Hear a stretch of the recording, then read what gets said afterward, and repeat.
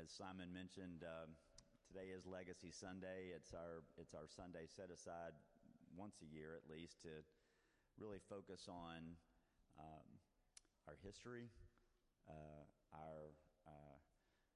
to recognize the generosity that folks in the past have had with regard to this wonderful place, and to think about what our own legacy might be of our generation here. I'm Bert Clark. I've been a member at All Saints since 1985. My wife Kathy and I were married here, and all three of our children were baptized out of here, and they'll probably wheel me out feet first out of here, good Lord willing. In my work as a financial planner and wealth manager, I help people make good stewardship decisions about their wealth, whether it's how to grow it or how to distribute it in their estate plans. It's one of the most satisfying parts of my job is to help clients develop their estate planning objectives. Our fellow parishioner, Bob Edge, is a mentor of mine, and I've heard him say on many occasions that estate planning is not about taxes, it's about everybody and everything or institution that you ever loved. And if you start there and think about your own legacy, that's a great place to begin. And we want to focus a little bit on that today. I volunteered to help with the plan giving effort at All Saints because I really love this place. It's enriched my life in so many ways, and I really want to be a part of making sure that it stays healthy and has ministry for many, many years. Plan giving, or for that matter, even your annual pledge, only happens when you feel truly connected to an institution of any kind, whether it's a school or a church. And also when you want to see you see your own values in it, and you want to see your own values in it and its values perpetuated. If you think about our history, we've been around 116 years, right? And we exist today really only because of the generosity of people that had vision about how this place should be. And, they gave freely of their time, treasures, and talents to make sure that this place survived. Both past and present, right? I mean, the people are still doing that today. So if their vision for All Saints is still being fulfilled today, why would our generation really be any different? We should have our own vision for what we want to see All Saints be in the future. So in 2002, the Cornerstone Society was created at All Saints as a way to focus on plan giving. We now have around 180 members. Is that about right? 180 members, some of whom are here today sporting their sporty pins, and if you join and show us that you've made a planned gift, you can get one of these. So I see a number of those folks around the room. I want to thank you for your dedication and love for All Saints, and our goal is to try to double the size of that group over the next 3 to 5 years by focusing and giving some exposure to this important topic.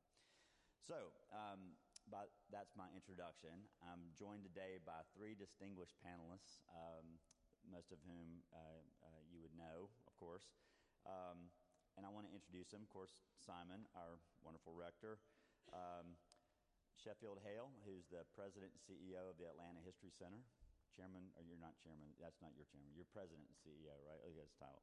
And I love Catherine's title. I had to write it down so make sure I got everything. She is the Senior Associate Dean for Development and External Relations at the Rollins School of Public Health at Emory University. I got it right. So from now on, I'm just going to say the Rollins School. How about that? Great.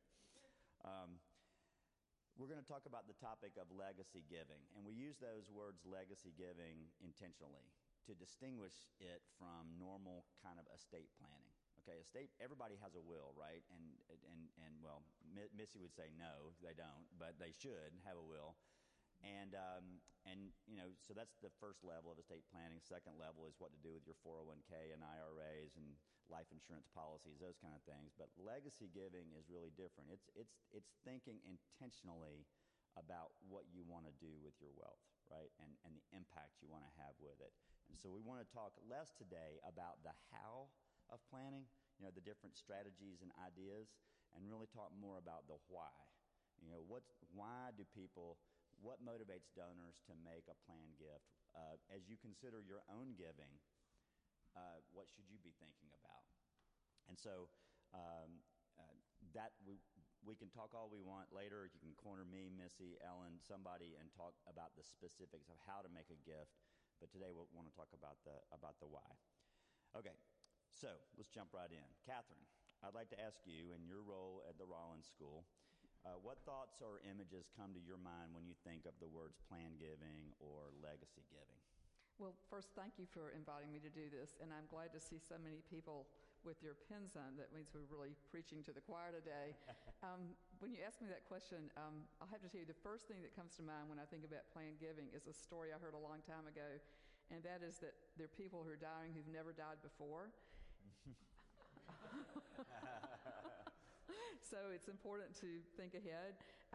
Planned giving, like you said, is really intentional. I mean, I think planned gifts are made by people who are committed to something, who care about something, who want to see something they care about exist long into the future. But planned gifts are also made by people who may be able to make a more substantial gift through their estate plans than they can through their checkbook. So sometimes those are the really fun conversations to have. I really would love to do a lot. I can't do it right now, but maybe I can as part of the big picture in my estate plan. So those are the things I think of first. So that brings up an important point. So planned gifts are made out of your accumulated assets, whereas annual gifts are typically made out of cash flow. So typically people have the ability to make a much larger gift or to perhaps even endow their own annual gift, and we'll talk about that a little later. So that's great. Simon, can you expound on Catherine's answer a little bit and give us some spiritual context for planned giving? What's our biblical imperative here?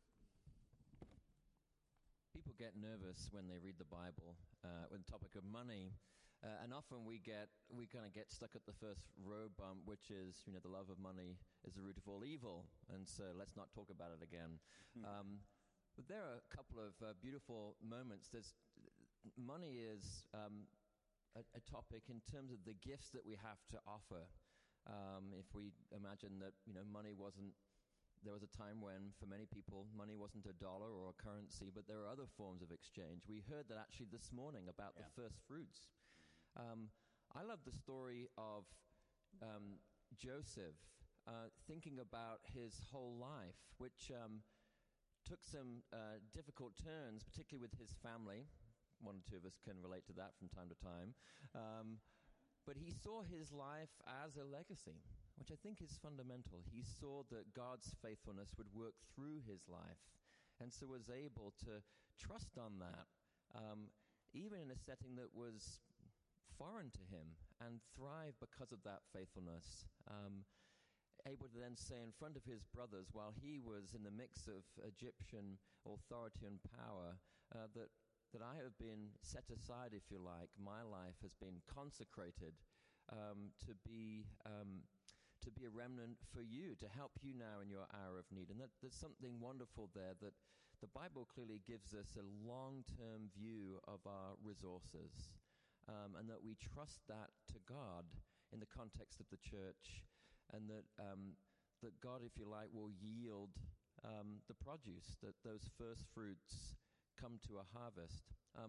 The other figure that sometimes Episcopalians struggle with for all sorts of different reasons is St. Paul. Well, St. Paul was kind of the original development officer of the church. And if you read the epistles of Paul, you'll see him refer again and again to the collection, particularly for the Jerusalem church. Paul struggled with the Jerusalem church because that was the church of authority, if you like, the first apostles, and he was, as one untimely born, not among them. The Lord appeared to him differently, if you like. Paul was adamant that part of the way of Jesus Christ would be that the churches beyond, often the Gentile churches beyond the Jerusalem church, would support that Jerusalem church because they had less. It was really very simple, that we are one body, and so those that can give of their abundance will. Not because it's the right thing to do as such, more that it's the life that God has called us into. That's the story over and over again, that God's life that we're called into is a life of abundance and never scarcity. That's the ultimate story of life beyond death. And I think that frames our whole approach, noting that the context for our conversation about money, just take in America, is so many people living with scarcity, living with debt. Can't imagine that there could be more. Yet our framework for thinking about it is that there is always abundance. So in a way, a planned gift might be the culmination of a lifetime of discipleship and giving, right? In that respect, okay? Sheffield, so you're the CEO of one of Atlanta's most treasured institutions, the History Center. Can you talk a little bit about how important planned giving is to an institution's health long term? When you think about it in terms of the History Center or any other institution, what comes to mind for you? Well, first, thank you all for being here, which is apparently a Trojan horse event to get me to make a planned gift. I knew this was going to be expensive for my children. We're stealth like that. So I can't say no to Ellen. So for the History Center, for example, we wouldn't exist as the way we are were it not for a planned gift from Walter Magnolias, who left us. When he died in 1955, he left his life estate to his wife, had no children, and the remainder of the History Center. She died in 1965, and we received $5 million at that time, which is now the bulk of our unrestricted endowment, which is, our endowment's about 70+ million, depends on the day, maybe 80. So that we would not be able to exist. We would not have been able to bring the cyclorama if we didn't have that kind of stability for our overhead. The cyclorama gift was spurred by a planned gift, a charitable remainder trust. So that $10 million charitable remainder trust has allowed the Whitakers to see the fruits of their gift currently, and it spurred another $70 to $80 million of giving citywide. So it's one of the most impactful planned gifts I've ever seen. So I think that was the largest charitable gift ever made in Atlanta, wasn't it? To the History Center. Sorry, not to Emory. No, but close. It depends. Time value of money. I would say McElreath. If you look, by the way, if you look at our donor wall at the History Center, I put all our donors up there since 1926, but I adjusted all the donations for inflation. I had to get Walter McElreath at the top. And so, because a gift 20 years ago is worth a lot more than a gift today.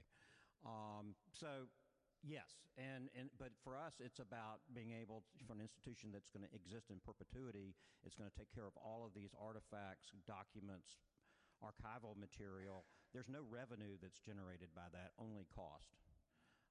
So being able to have that kind of endowment is perfect for an organization like that, also for a church. And so one of the things, I like to think of here is, what does it cost to keep this place heated, air conditioned, and maybe one priest open the door, right? That's probably at least a $15 million endowment just for that. We have, 10 now? Yeah, that's about right. And a lot of that's probably restricted. So there's a lot to build on. And so for the History Center, in any institution that's there to exist in perpetuity, endowment's extremely important. So you've raised the issue there of and what an endowment is and how it works, but the way, as many of you know who serve on charitable boards or whatever, when an amount of money goes into an endowment, unless we're told exactly how it should be spent, the endowment committee gets to invest it, and then usually there's a spending policy off of the endowment of 4 to 5% a year. So if we have, for example, a $750,000 operating budget to run this place, it takes about $15 million of endowed funds to produce that $750 every single year, adjusted for inflation, and that was the example that Sheffield gave. We'll get to that in just a minute when we talk specifically about All Saints Endowment. So when we think, Sheffield, about the long long-term health of an organization. Obviously, y'all have been able to grow that endowment substantially through the years. Could you estimate like how much of that might have been raised through plan giving? I'm just curious how much of your endowment has been realized through plan gifts? I mean, a fair amount. I mean, the bulk of the endowment, just because of that one gift, plus the incremental ones over time. And we've had some really interesting ones. We've had someone recently who was giving us $50,000 a year to do programming, is giving us an endowed gift to equal that amount. And that's one of the things. That would take about $1 million. $1 to do that, and to do programming around women's issues in perpetuity that we can accumulate and spend as we need, but to make sure that those, as opposed to building a wing or something like that, having endowed programming is just amazing for us. And so that's in a creative way of doing it. And one of the things that we're really reaching out and trying to do from now on is to get people to endow their annual giving. Okay. And because people are right now, we're becoming more and more dependent on fewer wealthy people, just because of what's happened to the hollowed out middle class in the country. And so there are going to be less people giving at the $5,000 or $5,000 and less, or really $500 level going forward. And so we're really trying to reach out to the folks that are giving us $5,000 and $10,000 to talk about how about if you endow that gift in perpetuity, so that it will be available to everybody else after you're gone, because we don't know that we'll be able to replace those folks. Yeah, and that's something that institutions are facing today that maybe they weren't facing 20 years ago or 30 years ago, right? I mean, in terms of that, the number of people that are giving. You just can't assume that the annual gifts are going to continue. Right. Okay. So shifting gears a little bit towards what motivates a donor. Catherine, you and Judd are members of the Cornerstone Society. Thank you for that. Judd, thank you. Can I ask why specifically that you chose to make a planned gift to All Saints? Just what exactly was in your thinking?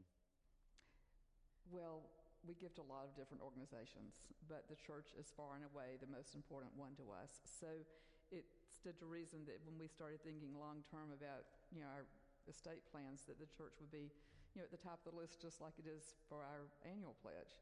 So it was a pretty easy decision. It's also, I think, important to think, like we've been saying, to think about the things you care about. But can I just follow a little bit up on what Sheffield said? At the History Center and at Rollins, we're fortunate to have some really magnificent donors that have done a lot for us. But I want to make this point, because I do this all the time. Every planned gift matters. In fact, every gift matters. And so I think a lot of times people think, if I can't leave $1 million in my estate, maybe it's not that important. What I want to tell you is that every planned gift matters, and I think virtually everyone we know in this parish could make a planned gift at some level. It doesn't need to be a 6-figure, 7-figure gift. It could be a $10,000 gift, or it could be a $5,000 gift. It could be whatever amount is meaningful to you. I think what's important is to say, this is a place that matters to me, that this is my spiritual home.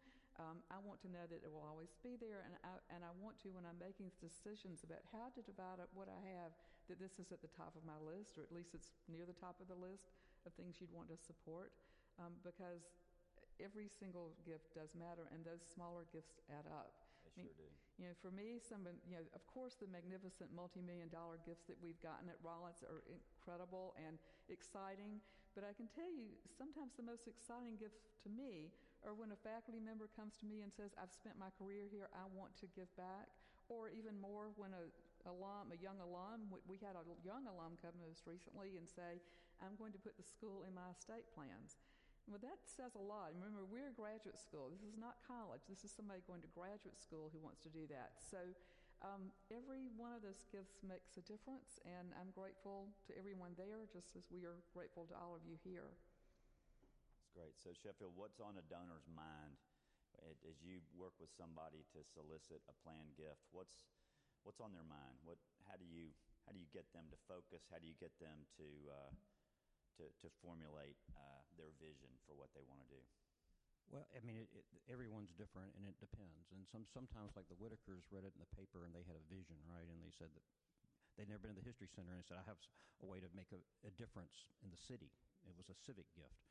And called me up, and I said, best lunch I ever had. But but other times it's really talking to people about what's going to happen. When you're gone, your interest in history that may not be shared by others, including your millennial children. That how to perpetuate that and to perpetuate the things that you care about.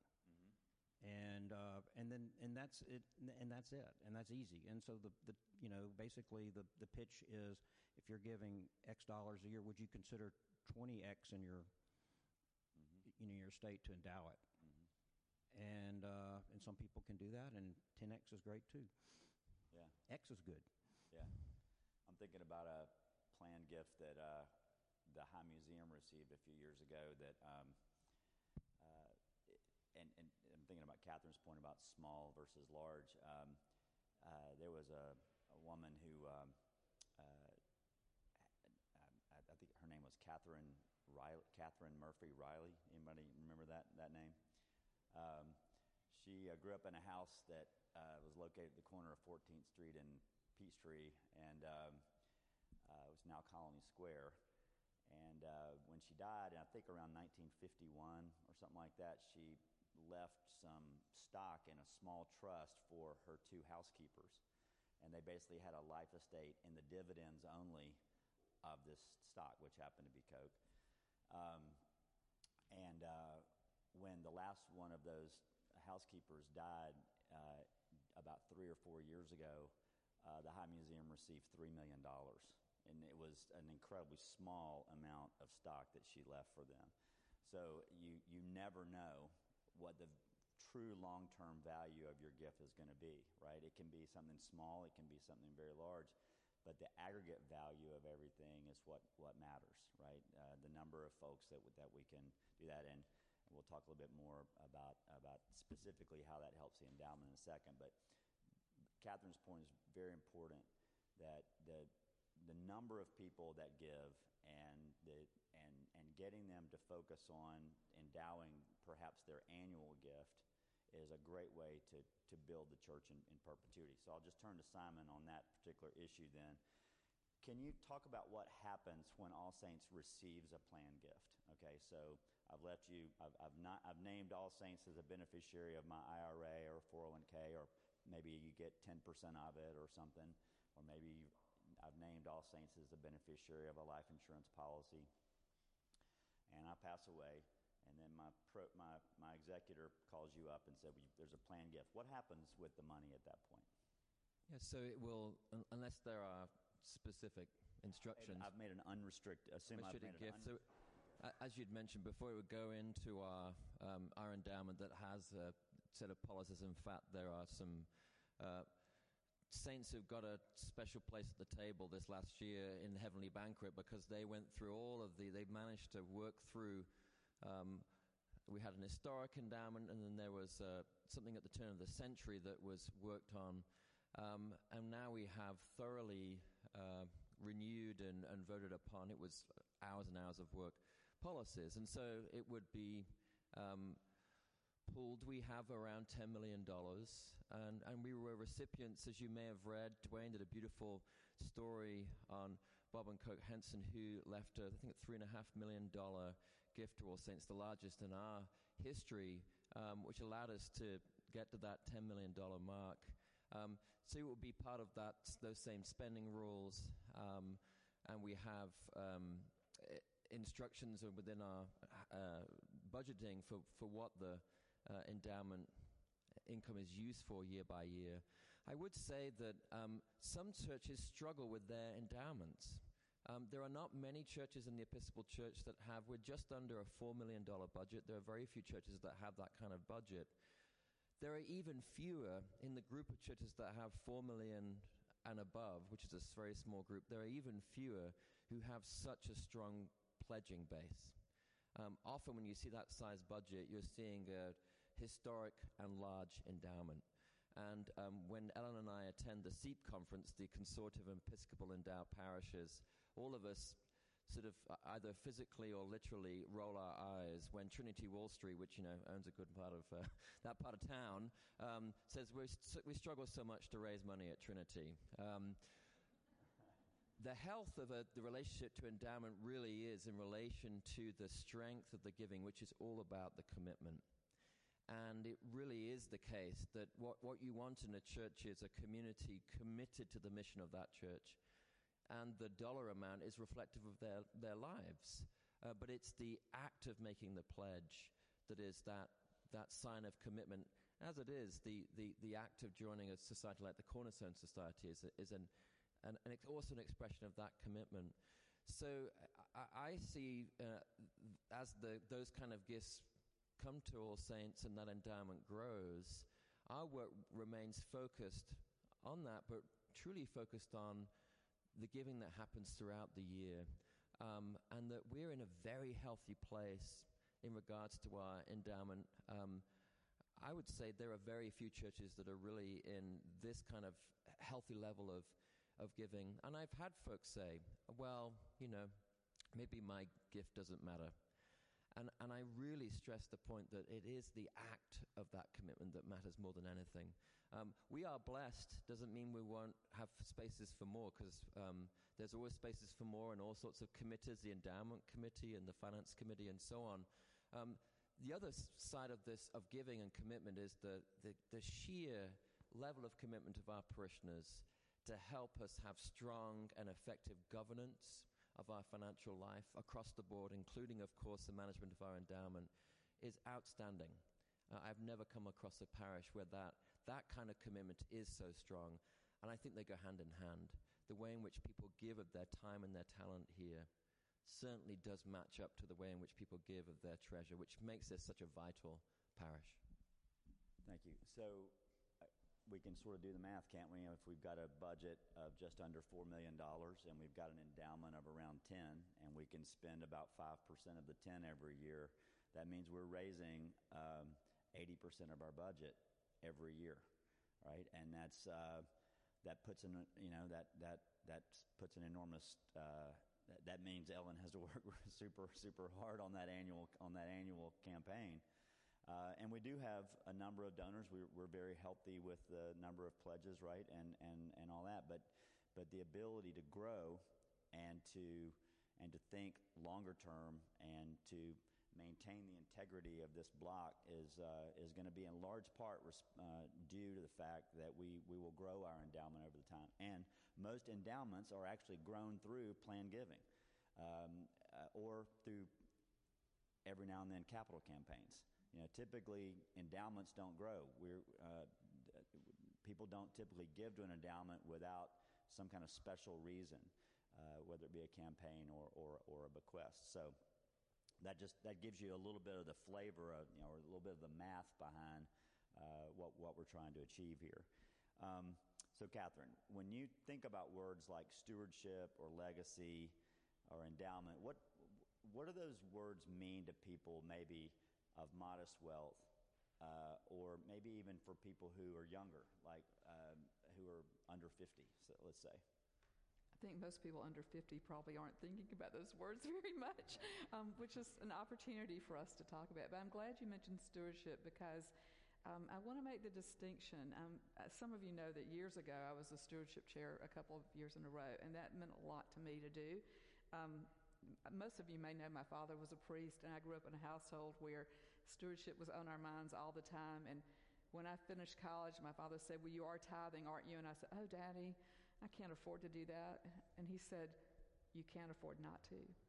And so I took that on. I would like to tell you that I started that day to give 10% of my income away. I didn't do it right off the bat, but I worked up to it. And so I want to make that distinction about stewardship, because even if we had all the endowment in the world and it paid for our entire budget, that would not take away the need for us to be stewards of our incomes and what we have. And so I don't ever talk about this without making that statement, that I think that the act of giving, like Simon said, is so important to us spiritually, that our annual pledge, and I want to think about it as our pledge to the church and stewardship. So now I'll answer your question. Back to younger people. I think the more we talk about it and the more we wear our pins and have people ask, why do you have the pin on? We need some visibility for this because most young people aren't thinking about it. But I hope that, people are thinking younger and younger about their plans for their families, and that as they think about how they take care of their families, they think about how they take care of the church. So, for us at Emory, we like to talk about our mission, and it's really mission-driven. I mean, at Rollins, our mission is to improve health, to prevent disease, to save lives. And so that's a pretty easy mission. I mean, most people can buy into, let's save lives and prevent disease and improve health. So we start with that, and then we start with how can you make a difference in this at any level. And we do bring planned giving into the conversation. We tell stories about it. We try to highlight those stories so that people think, oh, I could be one of those people. And we certainly celebrate those gifts by being pretty visible about it. But I think it's a conversation that we can all be part of it. And so many of you have already made this decision. I hope if you're not wearing a pin, you'll have a pin soon. We can be the ambassadors for this and help younger people. And it may just be talking to our own children. I mean, many of us have adult children who, it's time for maybe them to think, oh, I need to start thinking in this direction, even though I might just be, early in my career. Right. I do think that one of the things I see very frequently is that people get into log jams with respect to their thinking about their wealth. They have I'm sure Missy would back me up on this. A lot of people just don't go to meet with the attorney or with their financial planner or accountant or whatever because there's something going on, some dissonance in their life that's preventing them from being able to make a decision. Right? It might be one of your children, or it might be a broken relationship or whatever. And I always say to people, well, this is a great place to start. Don't, put that aside just for a second.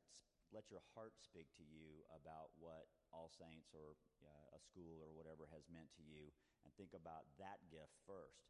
And then sometimes that leads the person to be able to think more clearly about what they want to do overall with respect to whatever they're going to leave to their family.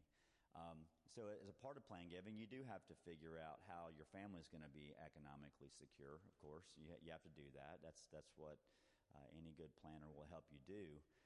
But once you do that, and you take a sober, realistic look at, okay, well, if I can do that, maybe I can make a gift of 5 or 10% of my estate or my retirement plan or whatever to accomplish this larger picture view. Sheffield, you're a cradle Episcopalian. You've been a member of All Saints your whole life. Your mom and dad were very generous folks here. What advice did they give you about plan giving, and what advice would you have personally for this crowd today?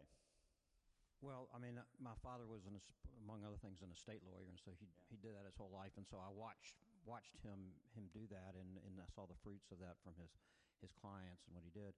He also really enjoyed the expression, the definition of gratitude is a favor about to be received. And I think that is something with plan giving, because you can always change it, Simon. But if you can think about it, if you fill out your estate plan, you can always change it. So you shouldn't be afraid of going ahead and to do it, thinking that, I might change my mind later. Well, you can always do that. Now, hopefully you'll just forget about it and it'll go into a drawer and it's done and it's painful and you don't want to do it again. But, I mean, sometimes that's a barrier to people. It's like, I might change my mind. Well, just do it. And I just happen to have here examples of how you can do that. So if you have an IRA, you just get a change of beneficiary form, and then you put down the percentages of things you want to do. We didn't discuss props, Sheffield. We didn't discuss props. But it's so easy to sign. And you don't have to go to a lawyer. You don't, I think on one of them I have to talk to my spouse about, and the other one I don't, because I've got 2 of them. And Elizabeth's not here, so I can do what the hell I want. But it's something that's easy to do. You don't have to talk to anybody. Ask them to sign it, send it back in. Do it. that's true. So anything like an IRA, 401k, or a life insurance policy, it's a simple beneficiary designation. And so how many of you work at a place where the employer gives you a free life insurance policy? Not many? Okay. A few? That's one of the easiest ways. They're giving it to you for free, so why not designate a piece of that to go to a charity? An IRA or a 401k, you can just put down there, I'd like to name All Saints as a 5 or 10 or 15 or 20 or whatever percent beneficiary. And then if you're literally, if your time is up and you die prematurely, then obviously that's going to be settled, and you've got the rest of your life to figure out. If you are blessed with a good long life, you got the rest of your life to think about exactly what your more specific gift might be. So I agree with that, and that's great. So advice. what you should do, basically, what you should do is start by taking what your annual gift is, multiply it by 20, figure out what percentage that is of your IRA, and put that percentage in. Done. That's exactly right. You want the ask? Is that the ask? That's what we're asking everybody to do, right? Or a life insurance. It's really whatever. easy. Yeah, no, it's really. It's easy. math times 10 times 2. You got it. Yeah, exactly. Sheffield's good at math. That's good. That's great. That's very good. That's that Westminster education. Well, this is great. So first of all, we're right at 11. So I wanted to, first, let's have a hand for our panelists today. There was a lot of wisdom. You heard a lot of wisdom today, and well, thank you all for that, and grateful to you all for your participation, for your time and giving of yourselves today. We appreciate it. It is very easy, so my email is very easy. It's bert@bertclark.com, BERTCLARK, or you can contact Ellen. We're happy, and you have a handout. Thank you, Ellen, for pointing that out to me. There's a handout here that has some information about some of the hows that we talked about. Again, we're trying to really grow the Cornerstone Society. So if you're not already a member, please feel free, no obligation. Just have a conversation with Ellen or me or Simon or any of our committee members, Catherine, Missy, McMorris, Bill Fryer's floating around here. Yeah, Valerie. Bob Bunker, yes, thank you. We have a plan giving committee that's kind of overseeing this effort. So please feel free to, grab us and have a quick conversation about that. We're more than happy to help you just with your thinking about how you can approach plan giving. And then finally, I'd just like to say to the Cornerstone members that are out there, thank you for your gift. It is important that we stay up to date with your thinking. It's not like you do it once and we never have another conversation with you about it. If we can ever help you further your thinking about your gift, or maybe increase your gift, we would be glad to talk with you about that. So feel free to elbow us to talk about that too. So again, thank you. We're glad you came, and hope this was helpful to you. Thanks a lot. Excellent. Thank you. You're welcome. Thank you. That was excellent.